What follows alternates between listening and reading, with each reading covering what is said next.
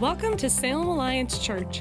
For more information about this podcast and other resources, please visit us at salemalliance.org. This week's message is by Steve Fowler.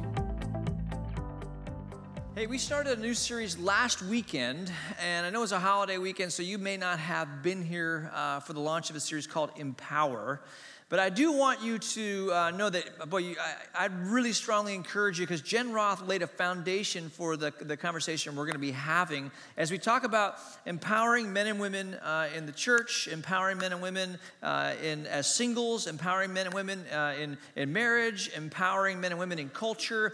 We're going to talk a lot about this, but you need to watch her talk, because that not only will it help you understand the foundations that's been laid, but it will explain all this behind me. And some of the terms that are up here, because they're not commonly used terms, but they're important to know as we have this conversation in this series. So, and Jen brought it last week. She did a great job. You're not going to want to miss that. I'm not going to repeat that foundation that she's laid. I'm just going to sort of build on it and keep us moving forward as we talk about how God has uniquely made us. And let me just share a personal story with you. A lot of years ago, a bunch of pastors from our city were hanging out. We were just building relationship, having a great time as we did that, and we still have those relationships. It's really a beautiful thing. We really believe that the church in Salem and Kaiser needs to be united, and that is happening, and we're thrilled about that. But a lot of years ago, we were just hanging out, spending time, having fun. We were having one of those days, and had a meal together, and we're driving home. And one of the pastors in the van or truck, I can't remember what we were driving in, there was a bunch of us there, and one of them said, "Hey," asked this question to me, and I could tell that, but just by the look on his face, that he was trying to be careful. He said, "Hey, could I ask you a favor, Steve?" And there were some other Salem Alliance pastors in the truck as well. "Can I ask you guys a favor?" And simply this: could you not tell people that we're hanging out with you yet? Can you just give us some time? And boy, I just got very curious. I was like, yeah, but why? And it was kind of a pause in the car, and people are looking at each other, and he said, "Well, I mean, you guys are the liberal pastors." And I was like, wow, I've never thought of myself in that term before. I just thought was pastor, and so I'm oblivious. I'm totally oblivious, and I'm asking, so help me understand why I'm liberal, and again, pregnant pause.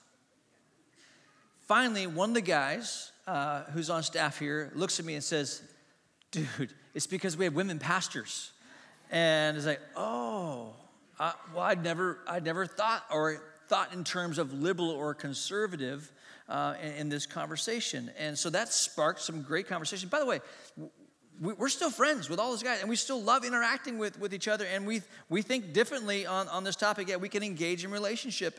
But that sparked something, because I was totally oblivious, and some of that comes from, I grew up in Hong Kong. I was born in Hong Kong. I grew up in Asia. My mom and dad were missionaries. They planted churches together, and there were women pastors and men pastors. There's women elders and men elders, and that's just how it happened. And then I went to college in the U.S., and I went to church, and I remember being in church and looking around and going, where are the women? Where are the women leaders? And I quickly learned that there's a different perspective on women and men and the roles that they play in church. And I just want to tell you right up front, first of all, I'll put my cards on the table. I have a personal bias simply from my own experience in growing up and being part of churches. And I also want to say that when it comes to these words, complementarian, which real simplistically, listen to Jen's talk, but real simplistically, complementarian means that men and women are both made in the image of God. That's agreed on, but there are certain roles in the church that only men can serve in. An egalitarian perspective is men and women are made in the image of God, and that men and women can serve in all roles. And there's differences all on the way here in this conversation. And I just also want to say that there are very good people on both sides of this argument. There's smart people on both sides of this conversation and this debate. So, but I'm going to be bringing it from probably a more egalitarian perspective, simply because that's kind of, if you haven't noticed, that's kind of how we practice our theology here. I mean, we just promoted Michelle to outreach pastor. Jennifer brought the first talk, so that would be a few clues that we're more on this side, right? But what I don't want to do is paint an us versus them kind of picture, because that wouldn't be helpful. We want to be able to have discourse and have passionate conversation on things that are important to us. But I also think we need a grid to help us understand how to have these conversations, because sometimes we get very heated and we break relationship over things that really we shouldn't be breaking relationship over. So Gary Breshears from Western Seminary, I believe he's the first one to put this together. But he talked about things we die for, things we divide for, things we debate for, and things we decide for. Throw a line right in the middle there and just say the top two, those when you die for something or you're dividing for something in the church, you're talking about issues of orthodoxy, okay? We're talking about someone dying for their faith in Jesus Christ, as we've seen that's happened in the Middle East, especially when ISIS was in full-blown power there. Things we divide for, this is where something is being taught that is unorthodox. Or someone teaches that Jesus is not God's son. Or someone maybe teaching that, no, actually you can be saved by your works. That would be a complete violation of what Scripture teaches, and that's heresy, it's unorthodox. Actually, that kind of teaching inspired, prompted many of the epistles to be written. The things we debate for and the things we decide for, those are not orthodoxy issues, those are orthopraxy issues. Let me explain. We have theology that's orthodox, but then we live out our theology and we apply it in our local church settings. And we all have our traditions. Some of you grew up in the church. Some of you are very new to church and you're developing your own traditions. It ends up being normal to you, and so much so that when you go into a different setting, like I did when I moved from Asia to America, you look at something and go, whoa, this is not right. And it really isn't a not right conversation. It's a decide for. Here's an example on decide for. Some people grew up in a tradition where you had communion every weekend at church. Well, we've decided to do it once a month and once every 5 or 6 weeks. It's a decide for, kind of practice of theology. Debate for might be talking about things like Calvinism or Arminian thought, and some of you don't even know what those words are, and that's okay. But we have strong opinions on that, but that doesn't mean we should divide, because that's debate for stuff. See, it's actually a beautiful thing when people have strong passions about topics and actually can stay in relationship with one another. And that's not modeled well in our culture, and it's an opportunity for us. So I just want to say up front that while I have my own perspective and why I'm going to present this perspective, I also don't want to in any way demean those who hold to a different point of view. And I think we can have a conversation that way, right? I think we have a conversation that way? Great, 3 of you are with me. All right. Cool. Now, my friends, we're going along, and again, we're still very good friends, and we have very strong connections with churches in this community. But this prompts questions, right? Because Paul says some pretty, I think, confusing things. 1 Corinthians chapter 14, he says women should be silent in church. But then you get to Acts chapter 2, and Luke is talking about a prophecy to Joel that the Spirit's going to come on men and women, and they will prophesy. And it's really hard for women to prophesy if they're supposed to be silent. Okay, so that's a little bit confusing. We get to 1 Timothy chapter 2, where it says, I don't allow a woman to teach or have authority over a man. But then we read the book of Acts, and we discover that, by the way, at the end of 2 Timothy, Paul says, greet Priscilla and Aquila, a husband and wife. And the placement of the name is significant. We'll get to that in the weeks to come. But Priscilla is mentioned first, and we know that Priscilla and Aquila taught Apollos, a male, in Ephesus. So don't teach, women can't teach men, but we have a woman teaching a man. We've got that men is the head of man, that there's this idea that they're in charge, they have the position. But then we've got, in Galatians chapter 3, there's no male or female. You just want to say, come on, Paul. Help us out here. Give us a little help here, because it just feels like it's so confusing. I mean, which is it? And I know that not every answer will come our way through this series, but I don't want to avoid the verses that are just so clear on this. And we're going to get to this right away in this conversation. But we're going to speak to these passages. And I'm going to give you a perspective on them. And I don't think that there's confusion and discord. Actually, I think there's a thread of continuity through it all. That's my perspective, and I'm just going to give you that perspective and help you understand why we do things the way we do. Because we come under the Word. And what we don't want to communicate is that, well, you know, some passages we kind of push aside because we like to do it our own way. No, we come under the Word. And we want to be people of the Word and people of the Spirit. So we're just going to dive right in. Here's one of the very first questions that pops up. I'm going to read Genesis chapter 1. The question's on the screen. Since Eve was created as helper to Adam, is she subordinate to him? This comes from Genesis 1, verse 27. It says, so God created human beings in his own image. In the image of God, he created them. Male and female, he created them. Men, you are made in the image of God. Women, you are made in the image of God. Then God blessed them and said, be fruitful and multiply. Chapter 2, we get kind of another version of the creation story. Verse 18, it says, then the Lord God said, it is not good for the man to be alone. I will make a helper who is just right for him. Now, I don't know what comes to your mind when you think of the word helper, but this is what prompts this question. Steve, it says pretty clearly, Genesis chapter 2, Adam is here, Eve is created, and she's a helper to him. And let me just flesh out a moment just why it's important for us over here in this series to step into the classroom and unpack some of these words, because we do need to put our student hat on. We do need to stay engaged, because if we take words at face value, we may miss the point. Let me explain. I was born in Hong Kong, British colony. So I grew up dual citizenship. I was a citizen of the British colony, and I was also a American citizen. And we Americans and Brits share a common language, English. Sometimes the words don't mean the same, though.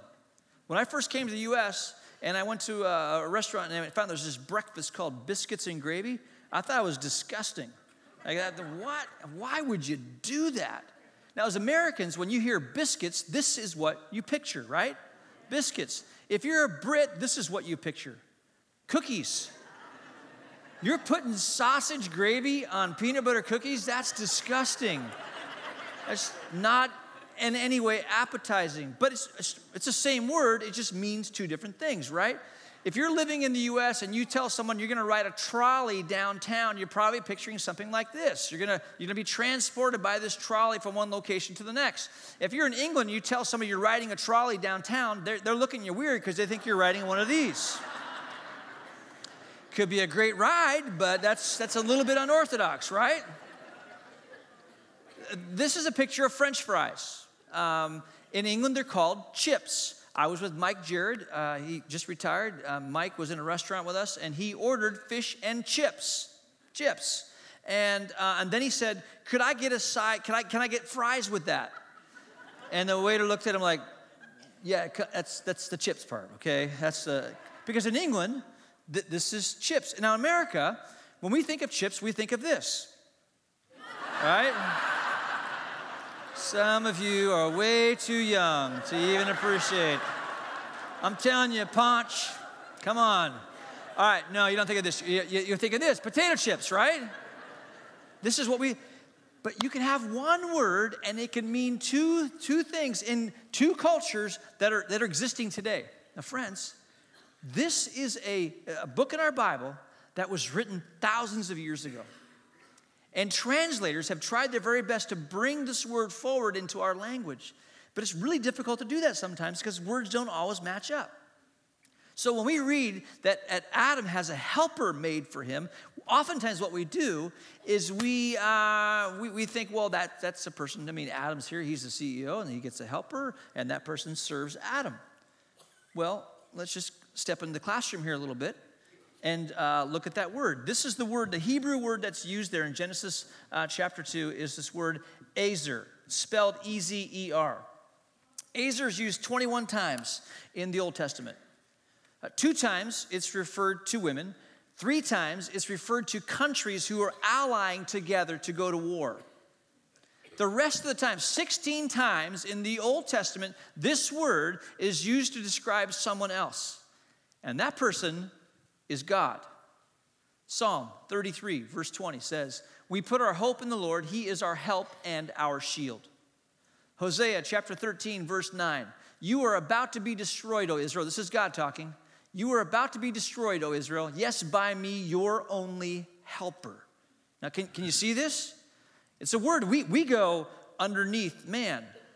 But this is a word that's described a high percentage of the time, it's describing who God is. Now, here's a little theology pop quiz. Is God over man, or is man over God? God over man, right? Because if you hear something else being taught from this platform, that'd be something you divide over, okay? That would fall in that category. But what you see in the scriptures is this is nothing to do with who's in charge or who's at the top of the org chart. This is about relationship. This is about being allied. This word literally means a strong ally or a supporter or someone who comes alongside, much like God comes and rescues us. And so when it comes to this question of isn't Eve subordinate to Adam because she's the helper? No, that's not the intent of what is being written here. In fact, even to drive the point a little bit further home, Genesis 3, as the consequences for sin are being described in the garden, Eve is told these words, and you will desire to control your husband, but he will rule over you. Now here's what I want you to understand. Sin enters the world. There's consequences to sin. One of the consequences is that Adam is going to rule over Eve, which tells you that was not the reality in the garden before sin entered the world, right? It's a consequence of the sin. And I've also got some good news for you, and the fact is the curse has been reversed. Sin no longer has the power of death over us. Death does not have the last word on us. Sin and shame and guilt, that's all been forgiven. The curse has been reversed, and that impacts our relationships with each other as well. So this question on is Eve subordinate to Adam because she's helper, you can't really go, you gotta know that word and make sure you're understanding what's being said there. But that prompts another question, actually from the same passage, and it's this. Are women secondary to men since Adam was created first? The idea has to do with seniority, or Adam's, he's the first one on the planet, okay? Which the logic breaks down a little bit because animals were created before Adam, so are animals in charge? No. But it's seriously in the conversation, well, there's patriarchy in the Old Testament, and there's this pattern of the firstborn son getting a larger portion of the inheritance, and there's not much value placed on women. In fact, women aren't even educated in those days. And patriarchy, I mean, that's there, but it's not in the garden. It's not there. And I also want you to note that God seemingly gets what he wants done, and oftentimes he does this by working outside the constructs that we have put in place. So, for example, he's pleased with Abel and not Cain, and Abel is not the firstborn. He chooses Jacob over Esau, and Esau is the firstborn. He goes into the pastures and finds a young shepherd boy named David that he's chosen to be king of Israel, even though he has many older brothers that are in the house and Samuel's looking for who to anoint. He chooses Solomon over Adonijah. And you see this time and time again in how God works outside the constructs of patriarchy and doesn't allow birth order to keep him from choosing who he wants to choose. So who was there first doesn't seem to matter. But if you've studied this topic at all, there's a very good argument that's made from 1 Timothy chapter 2 that we've got to address. And I want to read it to you. And we'll unpack 1 Timothy chapter 2 more in a few weeks. But listen to what's said here. Women should learn quietly and submissively. I do not let women teach men or have authority over them. Let them listen quietly. Why? For God made Adam first, and afterward he made Eve. And it was not Adam who was deceived by Satan. The woman was deceived, and sin was the result. Well, Steve, I mean, that seems pretty clear. I mean, you kind of made a joke about animals should be in charge. They were made first. But the Bible, in the New Testament, not the Old Testament, in the New Testament says that Adam was made first, and Eve sinned, and And in order to understand what's really going on there, again, we got to go back in the classroom. Because we read Adam was made first, and we automatically think that it means about the order of creation, that Adam was created first. If Paul wanted to say that Adam was created first, he would have used the Greek word create, which is the word ktizo, K-T-I-Z-O. But when you dig into the word he does use, he doesn't use this word. He chooses to use another word, and he uses a word that's only in the New Testament one time. It's in classic Greek literature, so it helps us understand this word. It's the word plazo, and I apologize in advance for my fantastic handwriting. Plazo, picture a lump of clay on the potter's wheel. Picture the potter giving shape to it. It can mean to fabricate, but it also means to form and to shape. And Walter Kaiser, a renowned theologian, Kaiser helps us understand that Paul is not talking about creation order. He's actually talking about who was educated first. Okay? So let me just put Kaiser's quote up here. He says, "How could Eve have been so easily duped unless she had previously been untaught? Adam had walked and talked with God in the garden during that 6th day. Thus, he had the educational and spiritual advantage of being formed first." Paul's argument is based on the order of education, not the orders of creation. And to help you kind of feel and see the continuity of what Paul is writing about in 1 Timothy chapter 2, what I want to do, I want to read the verse as it's written, and then I want to drop the word educationally formed versus just formed in the verse to help you feel how this actually gives greater continuity and harmony to what Paul is writing. So, 1 Timothy chapter 2, you'll find this in your Bibles. Women should learn quietly and submissively. I do not let a woman teach men or have authority over them.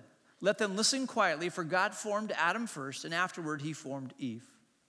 Now, we'll add the word educationally in there. See, just listen for the continuity. Women should learn quietly and submissively. I do not let a woman teach men or have authority over them. Let them listen quietly, for God educationally formed Adam first, and afterward he educationally formed Eve. Can you just feel how that makes... I don't let a woman teach because she was... Now there's something else going on there in Ephesus where Paul is writing. We'll unpack that in a couple weeks. But it's just about educational formation. And just by going to you go back to the original languages, if Paul meant creation order, he would have used a different word. So, no, Eve is not subordinate to Adam because she's helper. And it isn't about seniority with God, as at least my take on it, as you look at Scripture. But a third question I want to put up here, and this question is a little bit more dramatic, and it's going to take me some time to help you understand why I would pose this question, and it's this.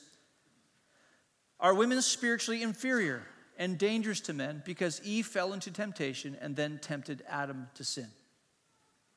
This verse from 1 Timothy chapter 2 that I just read, Adam was made first, Eve came on the scene second, and she was the one tempted, and she was the one that sin came to Adam.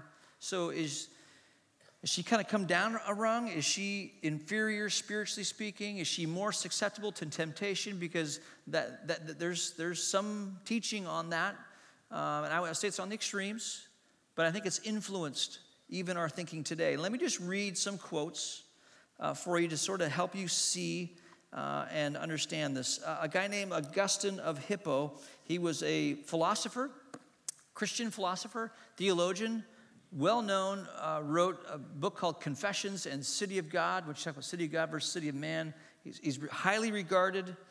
But this is what Augustine says about men and women.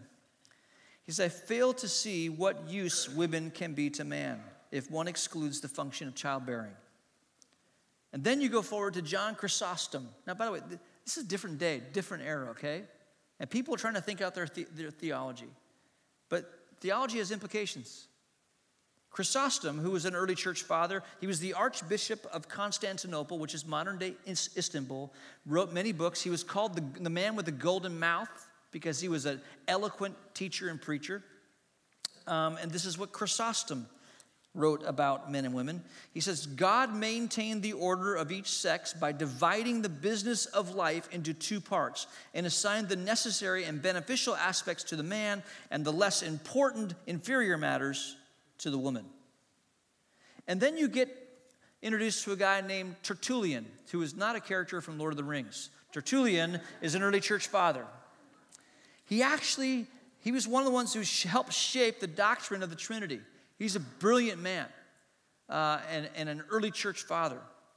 I want to read a quote from him, but I just want to say up front to the women among us, this one stings, okay? This one stings because this is what Tertullian wrote. He says, you women are the devil's gateway. You are the unsealer of that forbidden tree. You are the first deserter of the divine law. You are she who persecuted him who the devil was not vigilant enough to attack. You destroyed so easily God's image, man. On account of your punishment, that is death, even the Son of God had to die. That's a zinger. And that one's pretty, that's a, whoa, that one is. Now, that kind of thinking about between men and women, and again, please, these are, it just goes to show you that you can get something so right, and then what feels like something, it's pretty off base. But this teaching and this thinking, it wasn't isolated to one period in history or church history. Actually, that kind of teaching and thinking influenced art. And artists began painting things that depicted Eve as dangerous and susceptible to temptation, and men should be very afraid. And it's not painted by artists who are at the fringe of society. It's painted by artists of people you know. Michelangelo, his painting in the Sistine Chapel of the fall in the Garden of Eden.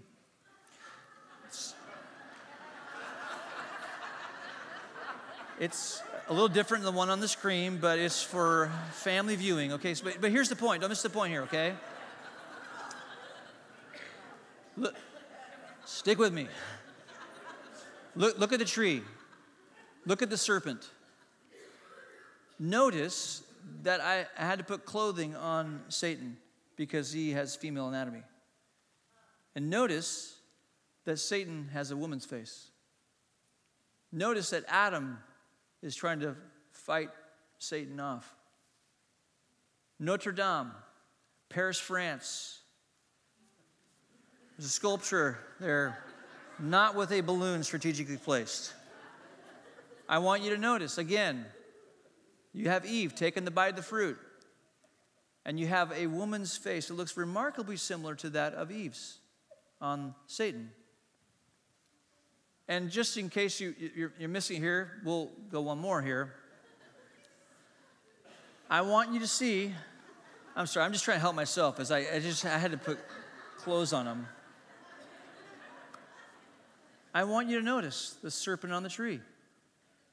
And I want you to notice that the face on the serpent is the exact same face that's on Eve. Friends, what is being communicated by this? Not from the fringes of society, but from the center of society. I'll tell you what's being communicated. It's Eve's fault. And Eve looks remarkably similar to Satan. And that's being imaged from artists who work very closely with the church. And this idea that women are dangerous is brought forward. And can I just say this to you? Jesus was not afraid of women. Jesus had an extended conversation with a woman by himself at a well, a woman who had a sordid past. She was on husband number 5. A spiritual conversation, and a conversation with a Samaritan woman, and Jews didn't talk to Samaritans, and men didn't talk to women. He was breaking all the rules, okay? Jesus didn't view the Samaritan woman as dangerous. He viewed her as a doorway, a gate to an opportunity, because the fields are as white for harvest. The disciples are coming, they're going, whoa, what's going on here? What's he doing?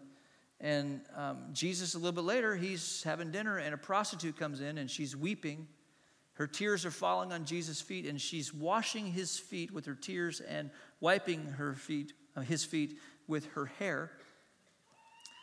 People in the room are astonished. They're questioning whether he really is a true prophet. Because if he was a true prophet, he wouldn't let this happen. But Jesus wasn't afraid of women. He didn't consider women dangerous. And so he speaks words of grace to this woman. Jesus had women disciples. They weren't part of the 12, but there were women disciples. And that was unusual in Jesus' day. Are women dangerous? Susceptible to temptation? It appears that Jesus didn't have a problem spending time with women. And I'm not trying to paint an us versus them scenario, but what I'm trying to paint is that there are some things, some very drastic things that have been said, and some paintings that have been drawn from the past that have implications on what we think about each other today. It has influenced our theologies, and it has also influenced this between genders. Are we okay? And even today, culturally, the tension is there. It's palpable. And I want to say that oftentimes what it does is it distorts our view of who God is, because if you're not careful, you think that God prefers men over women. And again, if you're not careful, you might find yourself in a place where you overlook people who are gifted and called, but you dismiss them simply because of gender. And let me just say this. A lot of years ago, when John Stumbo was lead pastor of Salem Alliance Church, he got deathly ill, almost died. We rallied and prayed, and John recovered, but he didn't recover to the point where he felt like he could lead again. And the church board went on a search for a new pastor. And I just want to say to you that there was a person among us who was incredibly gifted, great strategic mind, great leadership, and that person was Barbara Fletcher. And if the board had chosen her to lead, I would have gladly and joyfully followed her lead. But our denomination is working this all out right now and asking this question about, so what roles can women be in? And our board acted within the parameters of what our denominational guidelines are, and we don't want to be rebellious with that. We want to be people who lead change. But our board did the right thing in that time, but I just want you to know that if they'd chose Barbara Fletcher, I would have been all in. And you got me. Sorry. Let me just say this, that I feel very called to this place. I feel a tremendous calling to this place. And our board, I feel, believes in our staff, believes and supports me. I feel so blessed to have the board we have. But oftentimes what happens is we call people. And I'm not saying our board overlooked Barb. I'm just saying that was the constructs and what we were working in. Church I'm first pastoring in Kelso, Washington. A woman named Ann comes, and she's going to help us figure out how to do spiritual gifts inventories. And so I say, well, why don't you take it first, and let's talk about, see if it worked. She takes the spiritual gifts inventory. It comes out. Her gifts are shepherding, nurturing, mercy, and caring. And I look at her and I said, Ann, you're a pastor. And tears start running down her face. Turns out she's known for a long time that she's had this pastor gift, but no place to live it out. And so this is what happens. And friends, I don't want to oversimplify a very complex conversation. I'm just giving you a perspective. And I'm telling you why that perspective. There's smart people on both sides, people that understand that they both value Scripture. Our interests are very much the same. But I want to say that on this one, we lean more on, as a church, we lean more on the egalitarian side. And I'm trying to explain why. Because it seems like Scripture's saying one thing, but actually I think there's more to the story. And I want to close by doing this. I want to invite every woman to stand in the room. I invite you to stand.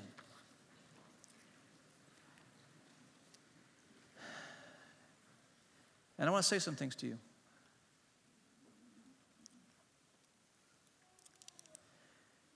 You have been made in the image of God. You have been made in the image of God. And you were created to reflect God's glory. You're made in the image of God.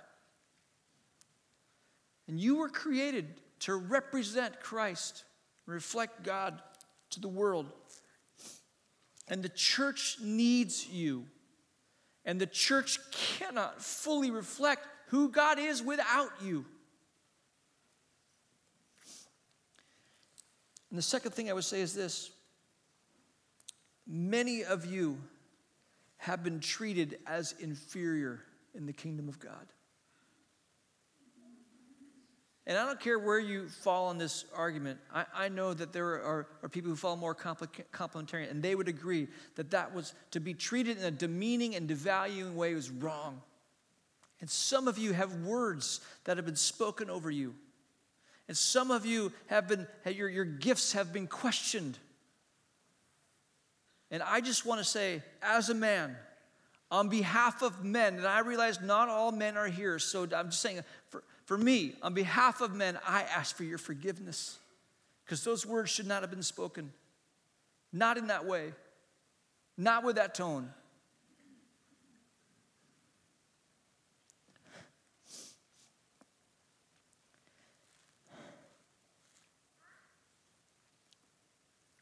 And as lead pastor of Salem Alliance Church, I bless you and I release you in all your femininity to be who God has called you to be in Christ Jesus.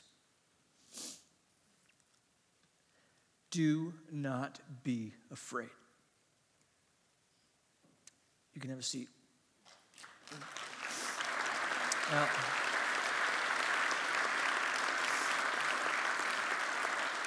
men, I want men to stand. Guys, I want you to stand. Because here's the deal.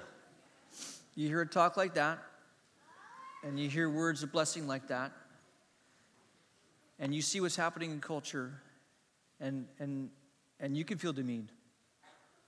You can feel devalued, and that would be a huge mistake. Massive mistake. Because you have been made in the image of God. And you were created to reflect God's glory. And the church needs you fully engaged. And the church cannot fully reflect who God is without you. And you and I have enjoyed a place, a position of privilege and position in the church. And I bless you to be healers, even when you hold to different opinions. I bless you to be healers. And as God allows, I bless you with the wisdom and understanding the appropriate nature of using your voice to empower your sisters in Christ. And for you to understand that who you are in Christ, that you are inferior to no one, and nor are you superior to anyone. God has made you, and I call you to embrace all your masculinity. And I would say to you, do not be ashamed. Guys, don't be ashamed of how God's made you. He made you on purpose for a purpose. Now I want all of us to stand.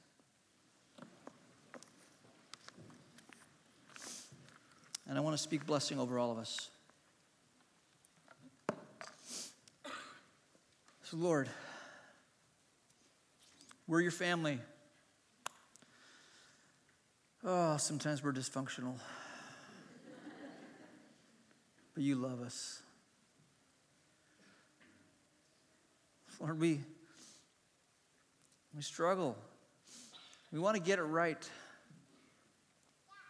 And even when we think differently, we want to just make sure we love one another. And so, Lord, if there's anyone here who's troubled by something I said, I just pray for grace, and I pray for conversation, and I pray for an unleashing. You've given us an incredible mission, and I think you want your whole family involved in that mission. So I pray that your grace and your peace would be experienced between us as we relate to one another. I pray that, Lord, our sisters in Christ would not have fear of acceptance and place. I pray that brothers in Christ would have no shame in who you've called them to be, and that we could represent you well as we love one another and live out all that you've called us to be. We pray this in your name. Amen. Salem Alliance Church is a community of Jesus followers located in downtown Salem, Oregon, and we are passionate about our city being a city at peace with God.